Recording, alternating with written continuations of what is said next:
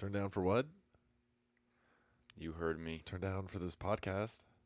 No. No, not turn down for No. this podcast? Oh, come on. No, it's too lame. Too lame. You can't turn down for a podcast. Yes, we can. No, you can't. A no-deal Brexit looms, effects on anti-immigration, on the agricultural industry, and Walmart stops selling guns. All that and more on today's episode of Drawing the Line.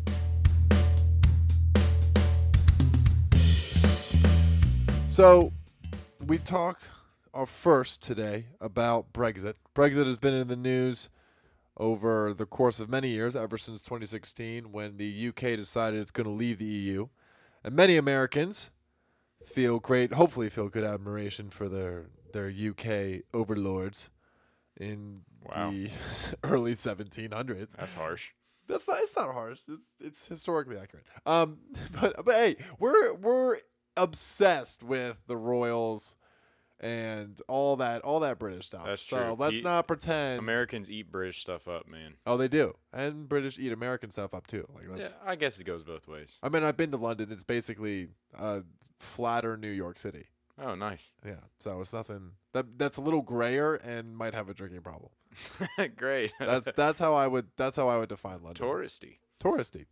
So again, not the EU, the UK has decided to leave the EU back in 2016 under Theresa May. She had stepped down, and Boris Johnson has taken over the prime ministership, and he has pushed the idea of potentially having a no-deal Brexit. So if many of you are confused and have not been keeping up with your Brexit news, then I'm here to educate you. I'll give you a quick summary before we go into the important story that happened today. So the UK voted to leave the EU back in 2016. They're supposed to have left by March 29th. Obviously, that date has passed, and they haven't really left. So that's not happening. Oh. So Johnson stated that there will be essentially he is drawing the line. Wow. You like that? We finally used our name. He's drawing the line on October 31st of this year, deal or no deal. So there's two main parties, the Labour Party and the Conservative Party, and those who voted to leave basically say that the EU is anti-democratic, essentially. And there's some legitimate concern behind this. The EU, in my opinion, the EU has just gotten so big and tried to create this almost homogeneous block of countries that actually have long histories and may not actually care for each other, that it's starting to eat itself from within. The EU has, pushed down many regulations, and lots of UK citizens feel like, why should they be answering to a almost foreign government in Brussels that they have no real shared identity with, I think is one of the biggest ones. And a lot of the kind of anti-Brexit usually like to spin this in, they'll spin it and basically say, the people that are for Brexit, they're just anti-immigration and they're racist and they just don't want immigrants coming into their country. That is a legitimate concern, but it's also the concern that they should have control over their own borders as to who comes into their country. I think if we're going to go the route of more like, it's weird that we have to call nation rights, and I'm saying nation rights like states' rights. Yeah, it's weird that I have to say it like that, but nation rights in order to control who comes in and out of their country. I think nations should have that right, and it shouldn't be crammed down by the EU. And there's a perfect example of this. So Northern Ireland has an open border with the UK, and that is enshrined in the EU law, essentially. And the EU has said that they will not make a deal with the UK as long as Northern Ireland doesn't have an open border. Because if the UK leaves, that means the UK is a separate nation from Northern Ireland, and the border would have to close. There's two separate nations. Oh, yeah. So it seems incredibly anti-democratic that the EU is saying you can't leave unless you have this deal. That seems a little anti-democratic, that you're basically forcing down a policy on people that have voted to leave and that would like to leave. So it seems a little anti-democratic. And of course, the people that would like to stay with the EU cite more globalist frequencies, more pro immigration, pro the EU. I think somewhat delusional that all of Europe can just get along. There seems to me that there's some bad blood, recent bad blood in history that kind of shows us that they can't, and they really don't. And sometimes it's better that way. Oh, they're trying. They try their best. But I think the EU has gotten so big and tried to enforce such a homogeneous block, I'm going to keep using that word, that countries are starting to rebel against it. They don't want to be a part of this. They identify with their neighbors and their people in their country. They don't identify. The Spanish aren't identifying with the French. I mean, I really don't think they are.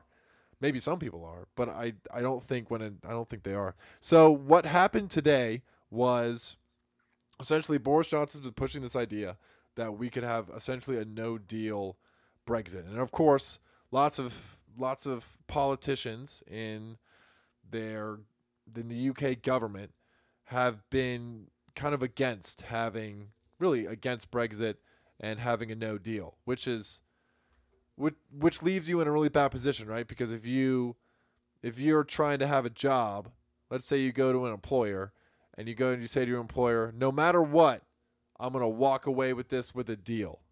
Then your employer can just lowball you. The employer can do whatever they want to you. If you're not willing to walk away, then you've got no bargaining power. All the bargaining power is in your employer's hands. And it's the same thing with the EU. That's true. If the UK is not actually willing to leave, then all the power is in the EU. And you'll be damned if the EU isn't going to try and punish you for leaving.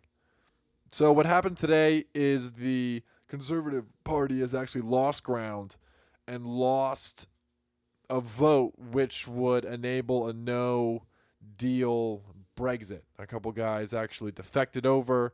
There's been some swings in the parties. So Boris Johnson does not command a majority of Parliament anymore. So what he's essentially done is called for a snap election to try and just try and get some of these people out. And we'll monitor this situation closely, but there's basically three outcomes. One, you could have kind of a soft deal and everyone could get along. The UK could negotiate with Northern Ireland. They could negotiate with the EU. I don't think that's going to happen. I don't think the EU is actually willing for that to happen. On a lot of levels, I think that they actually want to make an example of the UK because they don't want anybody else leaving, right? They don't want other countries thinking, oh, well, Britain left. It's probable, yeah. And a lot of people think that, oh, well, our economy is going to tank if we leave the EU. Well, let's be honest. Like, the EU basically does 80% of its financial dealing with the UK.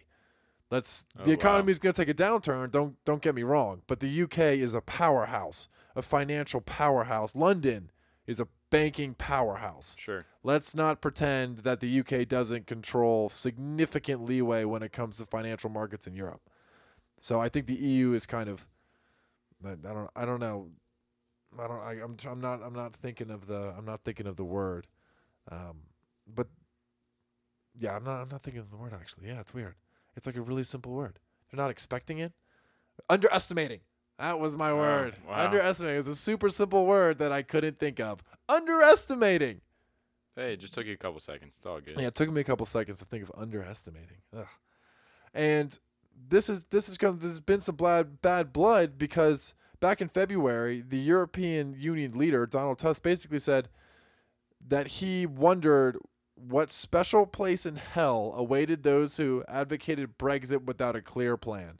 So there seems to be some malicious intent on the EU side. So what could happen second is you could have a hard split in which there really is not much of an agreement and they go to hard borders. That's looking like a possibility, and there could be a no deal. So we're not entirely sure what's going to happen. Things are going to have to come to fruition here in the next couple of months as the deadline of October 31st approaches. So it'll be really, really interesting to see what exactly happens, because this is a big testament to politicians, because the EU voted to get out. And if politicians are not willing to get out, then they're essentially not abiding by what they were elected to do. If Yeah, the it country happens votes to get sometimes. out, then the politicians should. Sometimes they'll have to put away their own personal animosities and actually enable and enact the plan that the people wanted, because that's what a democracy seems to be. Yeah, but does it always work that way? No. Do Well, politicians right, it go might back not- on their word a lot? Kind of. Right, and I think hopefully they'll get voted out, which I think is what Boris Johnson's hoping for, to be honest. Yeah. Well, that's Because the there's thing. a bunch of politicians that I think clearly don't want Brexit to happen, even though the country voted for it. I think there's a lot of politicians like that in their parliament Sure. that would love to see Britain stay in the EU. I'm sure they'd love it, but that's not the will of their people. So Well, that's the hopefully, thing. I hope it's up to the people to, make Get make the the people election out of there. make the election happen and get people out of there that don't represent them. Yeah, I think it's a very legitimate case, and I think that I have a lot of sympathy for, call it nationalism or patriotism on the UK side. I have a lot of sympathy for those people. I understand why they wouldn't want to be dictated by a bunch of unelected guys in Brussels cramming down policies on the entirety of the EU. Well, yeah, I it's completely understand it. just a super government Yeah, regulating all the other normal governments. yeah, I don't think it's fair at all. Yeah. So states' rights, nations' rights, Nations' rights. which is weird to talk about. That's right. Break free Britain Break free, or something. and maybe other countries. Well, will. do whatever the hell you want to do. It's your country. It's true. It is their country. But I think the problem is some of the other countries are probably thinking this might not be a bad idea. Well, I guess it all depends on how it unfolds and everything like Yeah. that. Yeah, because I know Germany's tired of bailing people out. So, I mean, let's They're be like, honest right now. Hey, we're done contributing to the not even national continental fund. The Continental Fund, yeah, because they were bailing out Greece, Yeah. right? So they got to be a little tired of doing that. Leave us and our schnitzels alone. Leave our schnitzels alone. We'll stop giving you schnitzels. All right, moving on from that. Yeah. Weird Hold on to your side. seats, ladies and gentlemen. Oh, for, are we holding? for Halloween? I'm talking about Brexit. Oh, but yeah. Just That's to true, wrap it that's up, true. just keep posted. We'll let you know what else happens. And and even more reason to look forward to Halloween now. You want to dress up as Boris Johnson? No, It's basically you dress up like Donald Trump, but Ex- instead of like the orange hair, it's just white. I know. Not It's very really- creative. It's really the same thing. Nice. All right. Yeah. So moving on from that, this is an older story. So this came out back in June, early June, and it's from the Pacific Standard, written by Stian Rice, and it's about the effects of anti-immigration.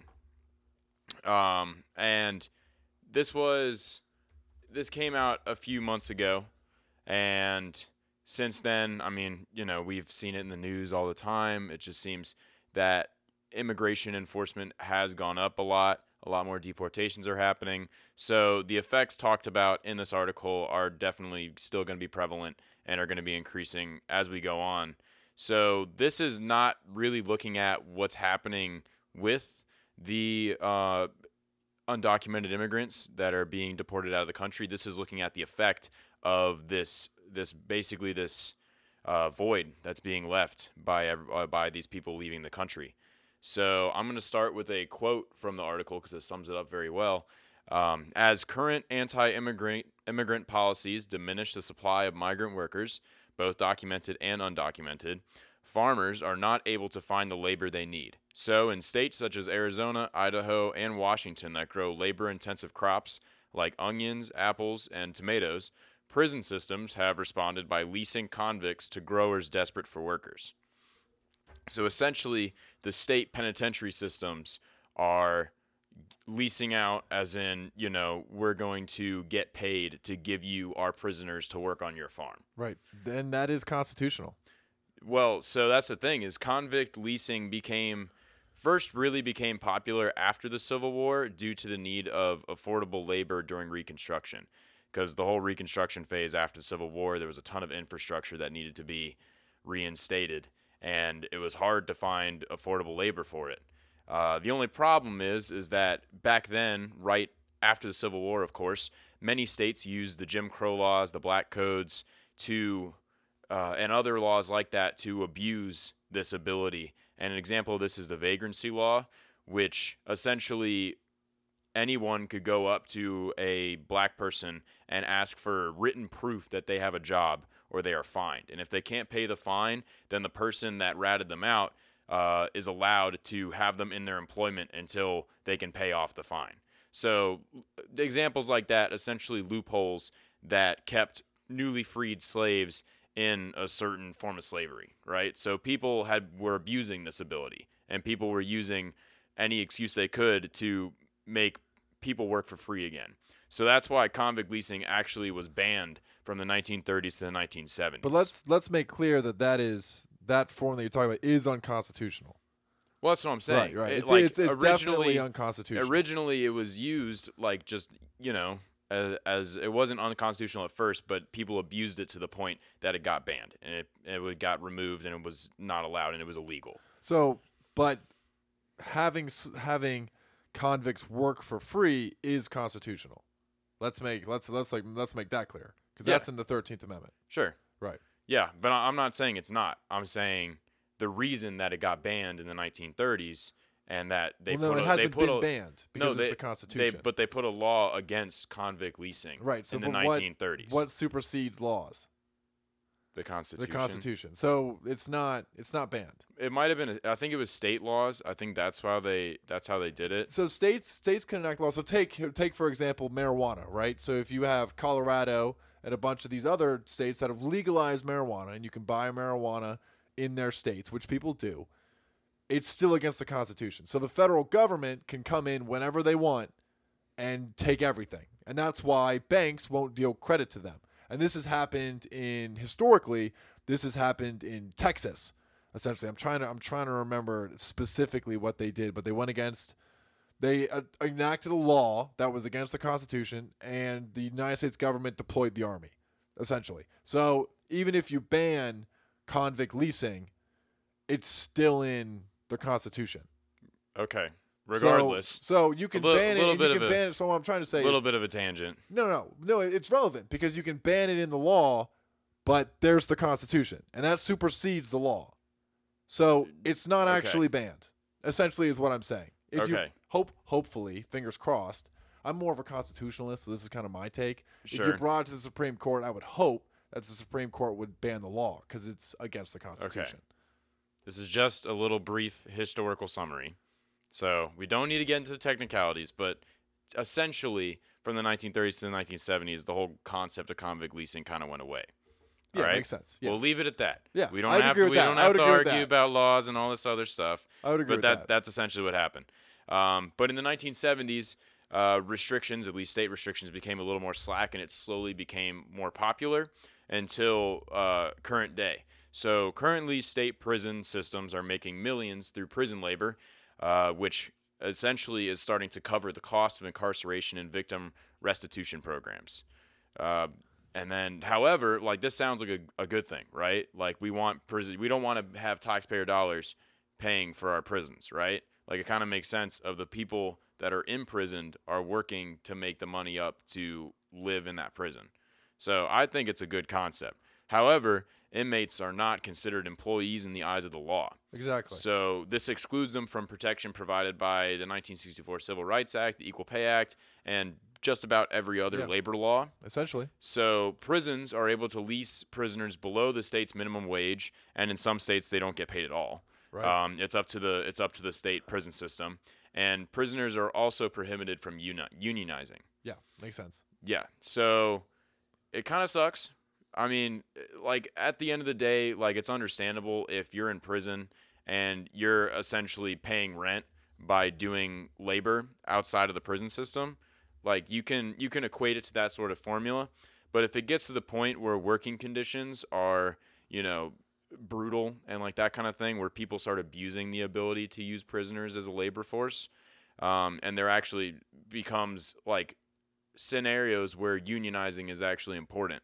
I think that's a problem, is if, these people are being abused and they're being overworked, because I think you still need to be humane because people are people. So I think not being able to unionize might be a problem, but regardless of that, there's a lot of people that support the increase in convict leasing and point to the benefits of on-the-job training and self-sustaining prison systems. But at the same time, Rice, the writer of the article, he condemns the return of convict leasing, and he kind of takes it a little too far, at least I would say. So I'll quote him again. He says, "Agriculture has moved its focus from one labor source to another in response to the shifting currents of populism, nativism, and racism."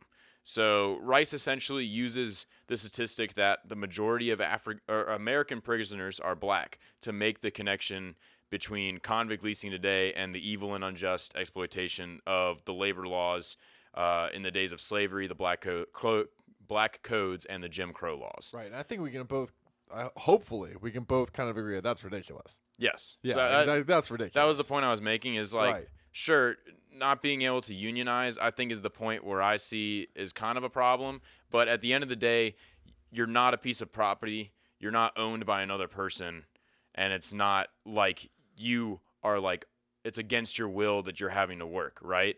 Like you committed a crime. Right. You were put in jail for a reason. And this your rights are deprived. All your rights go away. Exactly. You committed a crime. Your rights are taken away once you're in prison, right? Once you've committed this crime. So I think it is understandable, and I think it's honestly a good system. And at the end of the day, would you rather have, these prison systems have all these people in them, using taxpayer dollars, using tons of money, millions of dollars a year, or would you rather have them instead of sitting around, like actually doing something productive, doing labor and like just benefiting the country? Yeah, my opinion is, so I have to separate. It's kind of hard to separate, right? Because I'm kind of more of a constitutionalist. So constitutional standpoint, you are almost a slave of the state. You committed a crime. All your rights are depleted. The state can basically almost do whatever it wants to you. Now, of course, there are inhumane and unjust forms of punishment, which are in the Constitution and which frequently get brought up in court, especially when it comes to enacting the death penalty. Sure. That those kind of laws get brought up a lot. Am I against? I'm not for unionizing, and I am 100% not for giving convicts the right to vote, because who are they? What are they going to vote for? They're going to vote for anything that makes their law look better, essentially, and they're going to vote for basically any politician that is kind on the prison system. I mean, they have a huge finger in the pie. I mean, they really do. They would be incredibly biased to vote one or another way. So 100% not for them voting. Right. I don't think I'm for them unionizing. They don't maybe not unionizing in the traditional sense, but just some sort of way to appeal, like basically to prevent like unjust like activity, right? And they do. Inhumane treatment, right? And they do. They have that. There are stipulations in the Constitution which say you cannot be punished in. I'm missing. I'm missing like, the wording. Some sort of system that essentially allows them to appeal to like outside of whatever direct supervisor they have to be like, these working conditions are. I think they can, because lawyers, even when you go into prison, lawyers still work with you. Sure. If new evidence has been brought up in your case, you can work with lawyers. If you have been, abused in prison, there are lawyers there's certain laws and lawyers that will help you. You're not just on your own. And I'd hope, I need to look at more of this. So that's a burden on me. I need to look at more of this. Hopefully you're not just on your own. Because while you are essentially a slave to the state, I do believe that there is an intrinsic value in you as a straight up person, and you should not be getting abused. Exactly. So yeah, I hope there's a system, and there's a burden of truth on me. I'm going to get back to you on that. That's the thing. It's like the article kind of skirts over that because, of course, it has a slant towards this is slavery. That was essentially his end point. Let's be honest, it is. Like I'm not, but it's not slavery in the traditional American sense, pre-Civil War slavery. Yes. If we're talking slavery as in the definition of you're essentially compelled to work without compensation. Yeah. Work without compensation, essentially. It's like, but you could also make the concept of, you could spin this all day. Right. Yeah, you could. You really could. Yeah. Not even really a point to get into it. But yes, I do agree with what you're saying. But the idea that just because there's a majority of black people in the prison system, and therefore it's traditional slavery, like Well, that's the thing. pre-Civil Like War they're slavery. pointing it to like Yeah. essentially roots in racism. That seems to be a little bit of a jump to me. Yeah. So I thought the article was interesting because it does point out like the more strict anti-immigration policies are leading to a different nation and a different workforce, especially migrant workforces and low-income workforces, right? So how do you fill that void? Right. So And it was interesting to see like how the whole especially agriculture industry is changing. And I think you have a choice to work or not. Like I'm pretty sure it's not just if you don't work, we're going to beat you till you work. I Yeah. don't think that. I'm pretty sure prisoners have the option to work or not. It looks good if you're trying to reduce your sentence. Exactly. Yeah. I need to look. I need to look that up more. I need to be more Yeah. familiar with that. No, I definitely need So, to as well. I think that's the case. I'm assuming that that's the case. I know we what would assumption hope does. that's the case. I would Yes. hope that's the case. Assumption is bad, but yes, we would hope that's the case. And if it's not, then that's when you demand for this sort of system to be put in place. Right, and I'm gonna put the burden of truth on myself, and I'll get back to everyone on Thursday about that. Cool. I'll put just a short little summary of our Yeah. findings. I'd like to know more about this. As long as this isn't like Holes, remember the movie Holes, yeah. where they're just like, wake up, dig this hole all day, go to bed, wake up again. well, he had a dig choice more though, holes. right? So Did he he? made that choice. So the choice was between hard labor and going to jail for a long period of time. Oh, was that So it? there was a choice. Yeah, I'm Oh, pretty sure okay. there was a choice in the movie. I don't remember the whole concept. I just Yeah. remember I'm Shia pretty LaBeouf sure- and the lizards. And the lizards. Yeah, I'm pretty sure that was the choice that he made. Okay, well there you So, go. So what is that? Is that all you got for this? Yeah, I This puppy? I just thought it was interesting. Just looking at the workforce. And Yeah, how I've everything's definitely changing. heard that argument before. The argument that there's a lot of black people in prison, therefore racism and discrimination.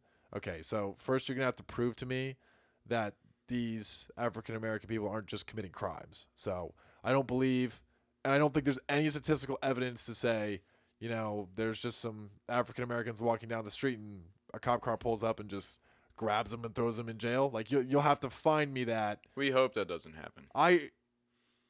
I don't think it does. I would be very surprised if that happened. I'm saying right now that I don't believe it does. Yeah. I really don't believe that. I think they're committing crimes. If you'd like to argue the legitimacy of our penal code and the crimes and our punishment, let's do that. But don't just say they committed crimes. There's a majority of them in jail, therefore discrimination. No, they committed a crime. That's what I'm saying. So that let's be that clear. whole claim is very far fetched. I think it's incredibly far-fetched. So moving on from that and kind of wrapping up our politics session for today. According to CBS News, after the span of shootings this is a Walmart in New Mexico. Walmart, this is exclusively in New Mexico, has stopped selling guns, and you can no longer bring guns into stores. And this has basically been a reaction to the New Mexico law wanting deeper background checks, essentially, and Walmart stating that it can't provide that. So in a statement, they say New Mexico's new firearm law would require Walmart stores in New Mexico to conduct background checks for private party transfers, which our stores are not designed to do to the safety risk to our associates and our consumers. Tiffany Wilson, director of communication at Walmart, said in a statement. The company has decided to surrender its federal firearms license and will no longer sell firearms in our New Mexico stores. Wow. So interesting. So here's your they're doing something from our they're our not last. doing something. Well, they're not selling guns anymore. Yes, because the law is putting them in a corner. Well, they could do So the essentially this- background checks. I know, but at the end of the day, this is the government being like, at least the New Mexico government being like, hey, we have this new law, and it's going to push them into a corner where are we going to spend a ton of money putting these new systems in place if it's even possible? It might not Right. even be logistically possible. So this might be their only option. And then that's why it's only happening in these New Mexico stores. Because if they actually were trying to, show that they were doing something productive, they'd do this in Texas, where all these recent shootings have been happening. So, second point, does this actually work? And my answer to this is two-pronged. One, no, because all of these shooters that this has happened, background checks really wouldn't have stopped. Like, especially the guy that it just happened. He had misdemeanor offenses back in like 2001, and then like a parking or a traffic violation in 2018. Yeah, we talked about not, this. Yeah, last, we talked we about talked this. this last podcast. And I'm like, I'm not about to just take away the concept of like not the concept of stricter background checks doesn't really apply that often. No, it really doesn't. No. So I think it's almost no, and I will admit that. But Yeah. still, even just doing it in the first place, I mean, I said my whole opinion last time, but like just the whole thing of like we're just gonna put these in place. Maybe that one time it works. right. And so my point is, does that infringe on the Second Amendment? Is my thing. Like, does that infringe on the right to bear arms? So that's what I have to look at. Does the right to sell arms have anything to do with bearing arms? No, it's not about. What do you mean? It's not about the sales. It's about doing background checks on individuals. I'm confused. Oh, well, you only do background checks on them if they're purchasing.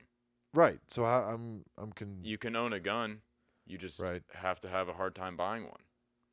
Right, but does that infringe on the Second Amendment? I guess I would have to look directly at the writing of the Second Amendment. Yeah. But even if we had the right to bear arms, but there was no gun stores in the entire United States. Well, that's infringing. You could still own a gun. No, that's infringing on. You just can't buy anywhere. That's infringing on the Second Amendment. You should have a right to bear arms. You do. No, there's no. This is a thought experiment. This is not a realistic U.S. But I'm saying it's not like the government is saying nobody can sell guns. I'm saying like gun stores just don't exist. Well, wouldn't that also be like free speech, except the government isn't going to allow any public forum, but you can say whatever you want? No, because the government's not doing. I'm just saying. No, well, the government would be doing it. The concept of like the only guns you can own are the ones you already have. The only guns you can own are the guns you. That would be an infringement on the Second Amendment, 100%. 100%. I mean, that's the thing. I'd have to look at the Second Amendment and see if it actually details your ability to purchase them or obtain them. Because maybe you could have it passed down familially, or your buddy makes guns and gives you a gun. But if there's, no stores that actually sell guns, then is that a violation of the Second Amendment? Second Amendment, a well-regulated militia being necessary to the security of a free state, the right of the people to keep and bear arms shall not be infringed. And this is affirmed in a Supreme Court case in 2008, District of Columbia v. Heller. The Supreme Court held that the Second Amendment protects an individual's right to possess a firearm unconnected with service in a militia and to use that arm for traditionally lawful purposes such as self-defense within the home. Yeah.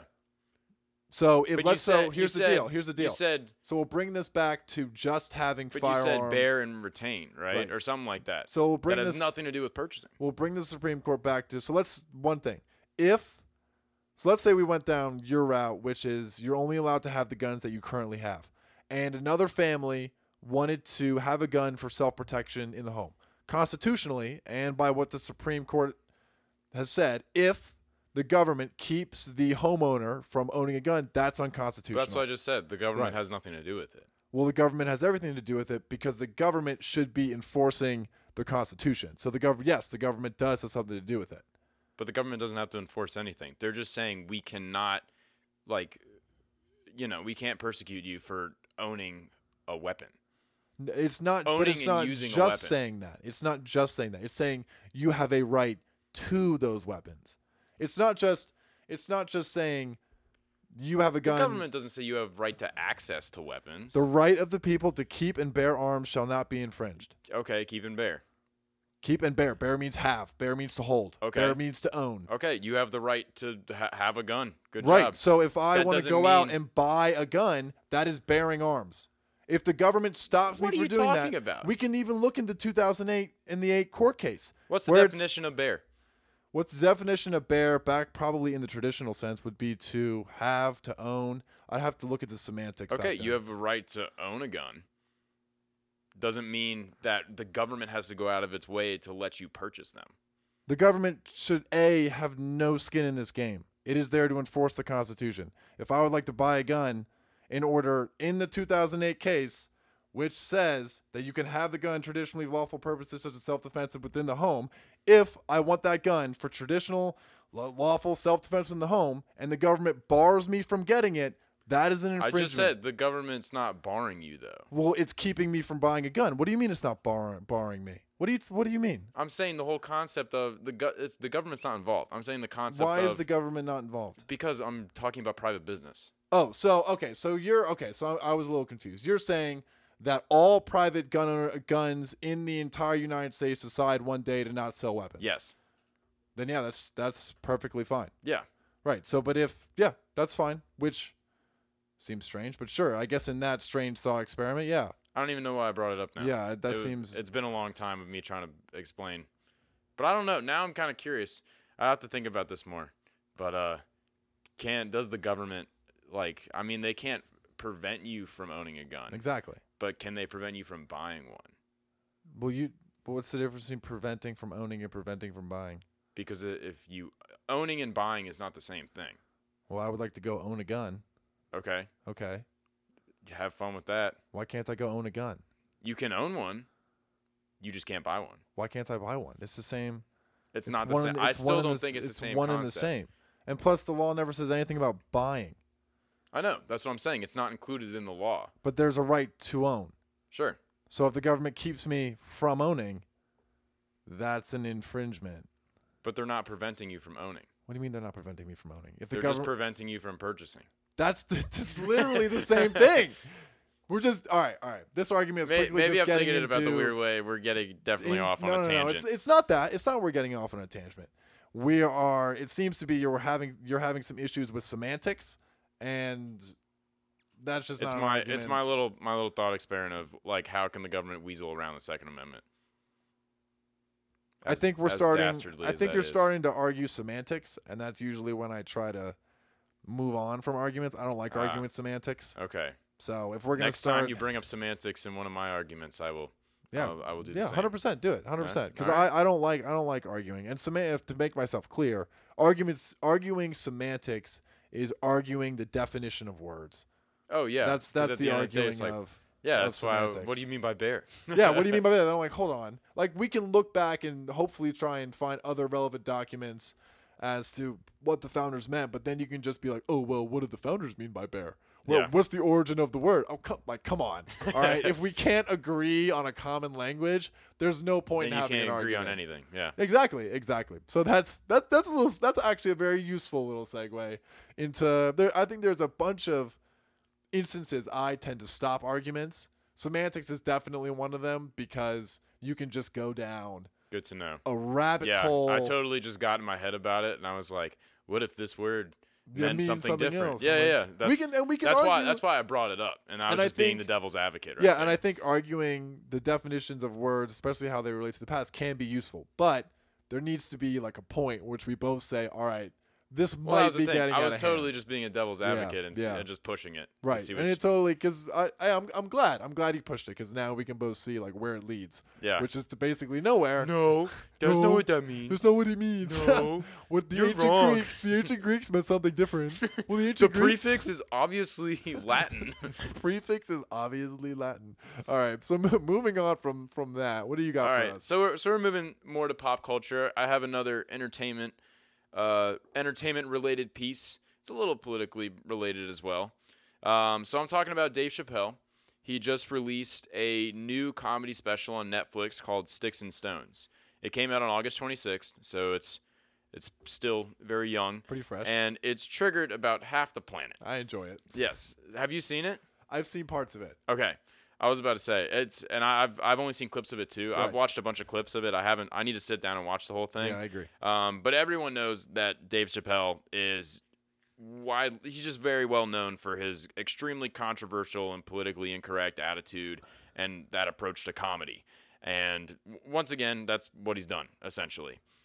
Is he just uses the shock value of saying things that nobody else is willing to say Or to that you're get not laughs supposed to say. and make you think. Yeah, Right? That's what comedy should be. Exactly. Right. Yeah. So it's an hour-long stand-up, and during the routine, he jokes about everything from pop culture, the media, normal stuff, to the more racy stuff of like abortion, the LGBTQ community, and even the Michael Jackson victims. So Ooh, I need to watch it now. he touches on some stuff you probably should not make fun of. And because of this, just all over social media, all over like the critical reviews, everything, he's just absolutely ratted on for this stand-up piece. But that's to be expected because I'll give the example of the Michael Jackson victims. If you make fun of being molested by Michael Jackson, the victim of a molestation by Michael Jackson is not going to be happy with you because that is an extremely traumatic event. And people are going to be upset. I don't know. It brings up something. It brings up interesting. I have to see what exactly he says, but I'm not going to requote it, but it's pretty messed up. I'm usually on the side of comedians to say whatever the hell they please. Well, exactly. That's the thing. He can say whatever he pleases, but I mean, people are going to be mad, of course. And people have definitely. People have the right to get mad all they want, but they should never, and I do have a problem, they should never be telling people what not to talk about. Exactly. If Dave Chappelle wants to hit the most controversial subject in the world, he has every right to do that. Exactly. Right. And I mean that's part of his comedy. Yeah, like he uses and that's what comedy should be. It should cross the boundary sometimes. Yeah. Well, that's the thing is it's like whatever type of comedy you're into, right? Some people are really into comedy of just dark comedy that should not be talked about, but it is. If there are things that in this society we're not allowed to talk about or can't talk about, that's a huge problem. Exactly. That's how you know that issue might have gone a little too far. Yeah, and that's the thing is like while a ton of people, like just thousands of people are just ratting on him right now and just, degrading him, calling him like transphobic, calling him homophobic, calling him a racist, calling him a white supremacist. I've seen that. White supremacist. Yeah, so just about every insult you could throw at him, he's been called that. But that's part of his comedy, right? And I think at the end of the day, there were two articles I found on Breitbart and the Daily Dot that really like encased like what I believe was his whole goal and the whole theme, and they explained it super well. And it's using this extremely abrasive comedy, using this extremely racy topics to push language to its absolute limits, right? Like what can and what can't you talk about, and then taking what you can't talk about and just going full force, right? And using this, and I'll quote, unfettered artistic expression, because it's essentially, artistic expression without any caution to the winds, to force people to question their own perspectives and biases, right? And there's a bunch of examples of this where he uses like these really messed up jokes. And once again, I'll bring it back to Michael Jackson. I mean, you can interpret that joke however you want. You can interpret it as a direct insult to the victims. You can interpret it as anything. But the way that the writer at the Daily Dot explained that joke is he's making a joke to point out the issues behind even when a grown man, even with overwhelming evidence that they've been sexually abused, if it's a grown man, they tend not to believe him, right? And just concepts like that. Well, like whether you agree with it or not, just being able to change people's perspectives and make them think about stuff. Yeah. And it's like, why did I find this funny, but also like cringy, and like, why do I feel guilty about it? Yeah. Like, why do I feel these emotions about the stuff this guy's saying? Why do I feel this way? I know, it's crazy, right? So I just thought everyone should go watch it, even if you get super offended, even if it makes you really angry. I think about why it makes you angry, right? And think about like, why is it true? Is it not true? Like, why do you react to the way he talks about stuff? Yeah, are we taking? Because that's the whole point. You're supposed to be reflective, and you're supposed to be like, why do I feel this emotion when he like essentially attacks my identity or something like that? You know? And maybe if you're getting super offended and want to shut Dave Chappelle of all people up, maybe you're taking those issues a little too seriously. I mean, maybe. I mean, some of the stuff is understandable. He does cross the line a lot. But, I mean, yeah, at the same time, like, at the end of the day, it's comedy. At the end of the day, it's a guy on stage just saying whatever the heck he wants. Exactly. And he just has a really big platform to say it. But you forget, words are violence. That's true. Forgot about that. Words are big scary, dude. Big scary. Words are big scary. The right to bear arms. Bear. There's a bear. Oh my god. Oh my god. Yeah, but everyone should go watch it. Just wanted to give a little shout out for that because I think it's actually really interesting. Yeah, I'm definitely gonna go watch it. I've definitely heard. I've seen his stand up on Jesse Smollett. Mm-hmm. That's hilarious. Yeah, that's really funny. He's got a ton of Netflix specials. I mean, he had his own show on Comedy Central. Like he's a veteran comic.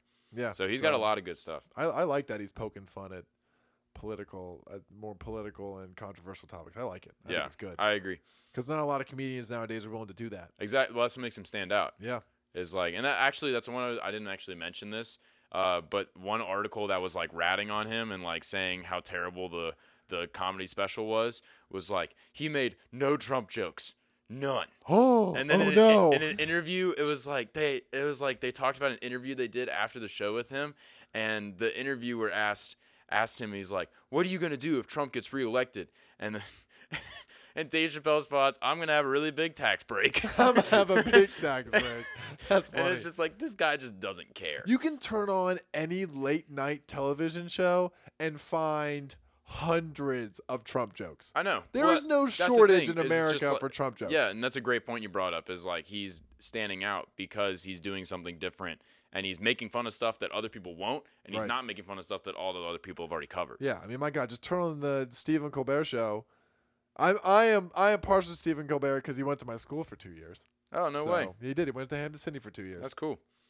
But I am not a fan of Stephen Colbert politically. I am not his biggest fan. Oh no. He is a mouthpiece of the left, in Yeah. my opinion. I think he's just a talking mouthpiece. Hey, he has his show. He can do what he wants. Which man. is why I like Conan O'Brien. He is my favorite late night talk show. Oh really? Yeah, because he tends to be like the least political. He might poke fun at it Oh. sometimes, but he won't have monologues Yeah. where he shits on politicians, right or left. Sure. So I'm a big favor of Conan O'Brien. Yeah. There you go. I think he's a quality dude. nice he's tall. and nice That's and cool. neutral. Yeah, nice and neutral. I think he's nice and neutral, and I like it. So moving on from that, according to USA Today, we're gonna in an article titled "Picky Teen Goes Blind After Diet of Only Fries and Chips." Nice. He goes blind. Blind. Probably because he's only eating potatoes, dude. A British teen who doctors describe as a fussy eater, yeah, Oh, that no. might be not extreme enough, was partially blinded because of his diet, which consisted of nothing but fries, chips, and occasional slice of ham. Oh my god. An occasional slice of ham. Once a month, he's like, all right. I'm going to splurge and have ham. The case Jeez. was reported Tuesday in the peer-reviewed article The Internal Medicine, the flagship journal of the American College of Physicians, and described how the boy had been treated for health problems related to his poor eating habits since he was 14. And I quote, "His diet was essentially a portion of chips from the local fish and chips shop every day. He also used to snack on crisps, which Pringles, and sometimes slices of white bread and occasional slices of ham, and not really any fruit or vegetables," Dr. Atten says, who treated him at the hospital. This is him telling the BBC. This is all according to USA Today. So they tried to make him take supplements because obviously a diet consisting of fish and chips, more chips. Well, not even fish, just chips. Chips and chips. Chips and chips. The occasional slice of ham and white bread leaves out many core nutrients. Oh man. That I don't even need to go into the list. I at think this everyone moment. knows. I think Yeah. everyone knows. I don't need to bore you with the list of ingredients you are missing. So when he was 15, well, first they tried to make him take supplements. He refused, essentially. When he was 15, he started experiencing hearing loss. Jeez. 15 years old. 15. But MRIs showed no structural problems. Vision problems followed soon after, the case study reports. Over the next 2 years, he progressively lost vision. Atten told the BBC that he met the criteria for registering as blind. Oh my gosh. She said that he had blind spots in the middle of his vision, making it hard to drive, read, recognize faces, or watch TV, but his peripheral vision was still intact. According to the case study, the boy had nutritional optic neuropathy, the condition for his vision loss, and avoidant restrictive food intake disorder, the condition for his fussy diet. Yeah, fussy. Avoidant restrictive food intake disorder. Yeah, I didn't even know it was a thing. What does that even mean? You just... Like I guess your body's like as a system just gets like No, it's not your conditioned to- body. You just straight up don't want to eat any other food. I don't think it has anything to do with your body. Really? It's in your head. Yeah. Well, it's It's 100% in your head. okay. So I mean, I don't know if you're- it's just like your body just gets so used to eating a certain type of food that like if you eat anything else, your body's like, what the heck is this? Oh, I'm sure the body is also like, what the heck is this? That's what 'Cause I- I that's what haven't I was seen saying. it in years. That's what I was saying. Like Yeah. it gets stuck on such a hard path that even taking supplements, your body's like, gross. Crisps, This is something. not chips. These are not crisps. I must have crisps. But can you? First off, I'd like to say, where the hell are his parents? Probably eating chips too. If my kid, all right. First off, no, just no. There's no way my kid's diet will consist of this. No way. He will be going to. I don't some know. slack parents, man. I really. I will. I will force this child. I mean, of course, I think it also really does rely on the parents, right? Like, it 100%. depends on what you grow up around, right? And I wonder what their diets are. That's what I'm saying. Like, if you grow up around, eating potato chips all the time, or eating junk food left and right, and eating candy, like, I mean, it's okay to have in moderation. It's okay to have on like Easter and Halloween and stuff like that. But if your parents are constantly snacking on junk food, guess what you're going to do when you grow up? Junk food. Snack on junk food. And this actually, according to this article, has nothing to do about his height or weight. He says his height and weight is perfectly fine. He wasn't using drugs or alcohol. But, of course, he had huge levels of deficiency, B12 deficiencies, low level of copper, selenium, vitamin D, high level of zinc levels, too, and low bone density. I believe He probably had super high sodium levels. Yeah. Oh, of course. Are you kidding me? Sodium can be pretty terrible if that's all you're eating. Yeah. Well, that's all he was eating. That's all he was straight eating. Sodium. Wow. I mean, God, my kid will. There's no way. Yeah, dude. There's no way my kid's doing that. Yeah, I feel bad for him, man. Can you imagine what his teeth are probably like when he has to go to the dentist? Hey, maybe he brushes like 12 times a day. I mean, he's already pretty weird for only being able to eat potatoes, so I wouldn't put it past him. Well, I hope the kid gets better. Hey, and that's right. Honestly, yeah, now that he's in the hospital for it, and now that he can't see anything, maybe he's like, maybe I should eat vegetables. Maybe I should eat something. Maybe I should try broccoli. Even if it's to get him to take more supplements. Yeah, even just supplements. I mean, supplements will do a little bit. Something. Yeah. My God. Hearing loss. That's vision loss. Well, I didn't even think that could happen. I didn't think that could happen either. All right. I know it can damage your. I know eating disorders, like not eating enough, can damage your liver. Sure. And other things, but his height and weight were perfectly fine. That's just interesting. It has to do exactly with the minerals that he wasn't taking. Yeah, it wasn't especially I know B12. Like, if you don't have B12 in your body, that's bad news. Yeah. So that's just. I love the occasional slice of ham. Like that every once in a while. The doctor probably asked, "Oh, son, what do you? How frequently do you eat?" No. He probably just meat. asked, "What's your diet?" And he was like, "Oh, well, I eat fish and chips, or not, just chips, crisps." And as the doctor was narrowing his eyes, and he's like, "Anything else?" It's like bread. And ham. The ham. And ham every once in a How while. often do you eat this ham? Occasionally. Sometimes. All right. Well, lesson learned, ladies and gentlemen. If you don't want your kid to go blind, eat some vegetables in front of them so they learn to do that too. How are you that ignorant as a parent? I don't know. That's the missing part of the story. He's going Where deaf are the and parents? blind. I know. Deaf and blind. That's scary. Oh my God. 14 years old. Man, I'm not gonna be able to get over this one for a while. Yeah. I mean, I'm really not. That's just. I'm furious. And this is why kids should not be allowed to make huge life decisions. I mean, they are. Okay, says the guy that kids should be able to get inheritance money before they're 25. Oh well, that's totally different. And we're gonna talk what? about. What? Hold on, there's different age ranges. Like, let's be honest, a 14-year-old interacts with the world way differently than an 18-year-old. Come on, are you really gonna make that argument? Dude, with me have right you now? seen some college kid diets? I'm not, bro. Are you? All right, fine. Hold on. If we're gonna use Hold on. diet as a sign of maturity, Diet should not be the only thing we use as a sign of maturity. Fair I'm enough, with you. fair enough, I'm fair with you. enough. But you can't tell me there isn't a huge difference between a 14-year-old and an 18-year-old. yes, there is a difference. And there's also a huge 14 and a 20-year-old. So yes, there's a difference. that's why 14-year-olds need parents. I just love the concept of your eating habits are a direct sign of your maturity. That would be strange. Like, what if our society was like that? That would not be. It's fun. like, Timmy finally started eating vegetables. He's a man now. He's a man now.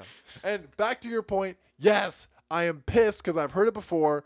This idea that you can't give children inheritance Oh, money my gosh. till you're 25. Let me tell you what. I could be married, having kids, and then moved out, have my own place, and then my parents are like, "Well, Nate, now I think you're mature enough." No, screw you. Like, are you serious right now? Now I'm man, mature enough. It's your Oh, opinion. It's your I opinion. would be. I've heard other opinions, but I would think be about it. Think livid. about it. Once you turn 25, you just said, like, you're right. You're on your own. You're married. You have kids already, and then that inheritance comes in. That's probably when you need it the most. Bro, I could be married, getting ready to have a kid, living on my own right now. That's and I'm when not 25. Yeah. Because there's kids my age who have done that at like 2021. Okay. And then by the time 25 rolls around, you get your inheritance. Oh You're my like, God. hell yes, I could pay for their college. No, it's much more about, it's not about the money and what you're about to do with the money. It's about holding it back. That's what it's about. Yeah. If your inheritance money is directly coming for you, what gives your parents the right to hold that back from you? I understand I mean, the whole they claim. did give birth to you and raise you, so No, but they do not have the right you're also well. to be what are you saying? withholding. So you're saying what? 18? I believe 18 is 100%.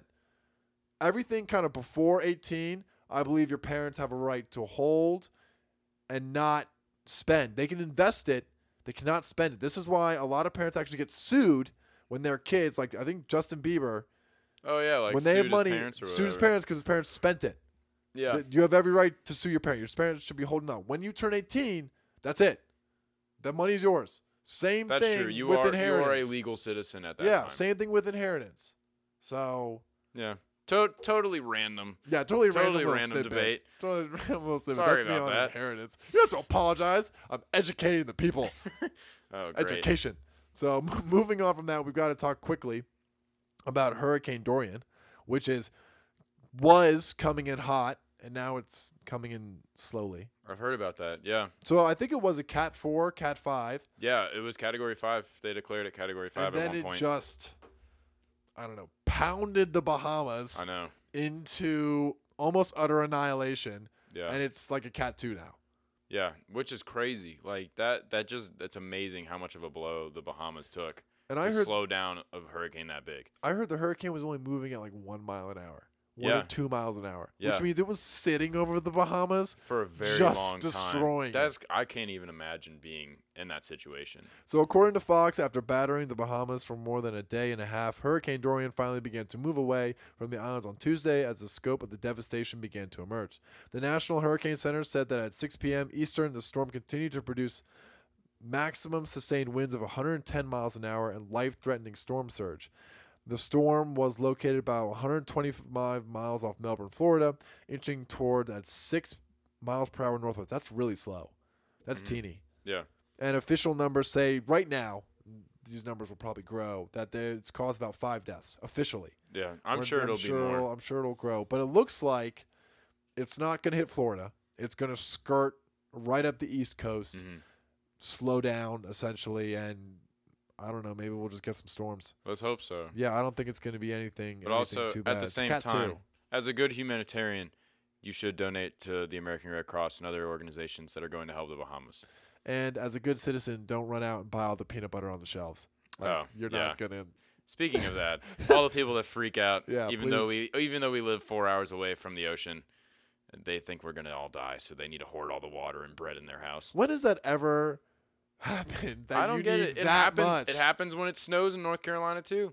Yeah, I don't it know does. why. It does. Everyone you freaks can out. drive. Like you can drive. This is not. You get a light dusting on the road. I remember we were in high school. It's that southern feel, dude. It's, Yeah, it is. It's it's just all the It good rains. old southern boys and girls down here. It rains hard, That are and just like, the "Oh, God." highway crawls to like 30 miles an hour. Hey, people just being safe, man. You know, You remember being in high school when you get a like dusting, like an inch of snow, and, and they're like, school's canceled. "School's canceled. That's it. We can't can't do do it." Just a state of emergency gets declared. The National Guard is deployed. They're out sweeping the streets. It's all melted by like 1 o'clock. I know. Oh my god, that was the best. Hey, safety first, dude. The kids get a day off. Everyone's happy. God, Teachers get a day off. God, didn't you love just waking up and you'll hear the voicemail and it'll be like, "This is your principal, so and so, stating that." And then you're like, yeah. You're like, "Ah, snow day." Yeah. Oh, that was great. We missed. I think it was our junior year of high school that we missed almost like a week of school. Yeah, there was a nice little break there. That was really nice. Yeah. That was really. Well, that's nice. the crazy thing though is I grew up in Pennsylvania, and like we could have like a foot of snow on the ground, and you'd be sitting by the phone waiting for that call, and it would never come. It would never come. And you'd have to get on the bus anyway. Yeah, just get your butt to 'Cause school. they had snowplows up Yeah, there, 'cause it and turned- they did not care. Well, we don't even need snowplows down here. I mean, come on. Oh no, we don't. All we need is like you said, a broom. guy we just with need the broom. a sweep the street. Oh my God. Well, that wraps up our podcast for tonight. Just a quick reminders and some quick updates on us. Hopefully by the end of this week, I'll be dropping a website. Whoa. So get big news. Get hyped for that. If you're listening on iTunes, remember to drop us a review. That would be wonderful, good Yeah. or bad. If you hate it, give us 5 stars. If you like it, give us 5 stars. That'd be really nice. Yeah, and we also additionally, I don't know if we've actually said this in a podcast before, but we really appreciate feedback.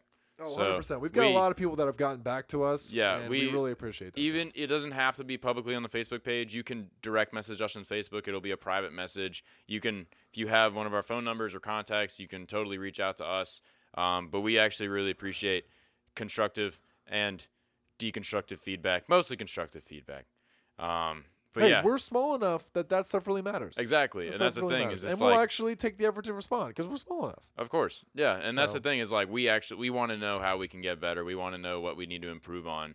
I think that's also a very important part of getting better at something is getting some good old feedback. Yeah, good But old yeah, feedback goes a to long the people way. that have already given us feedback, thank you very much. Yeah, of course. Thank you, Um, those people. And yeah, Nate, what's your sponsor for today? Oh God, what's my sponsor for today? Uh-oh. Dude, today has just been. I've been running around all over the place, man. I mean, went straight from work to working out. Wow. Figured I can't squat anymore. Well, I'm just gonna have to cut off my right leg. I mean, you won't be able to squat if you don't have a right leg. So either way, it's not happening, dude. Yeah, so I pulled my glute a while back, and that hasn't gotten better. I should take an ice bath.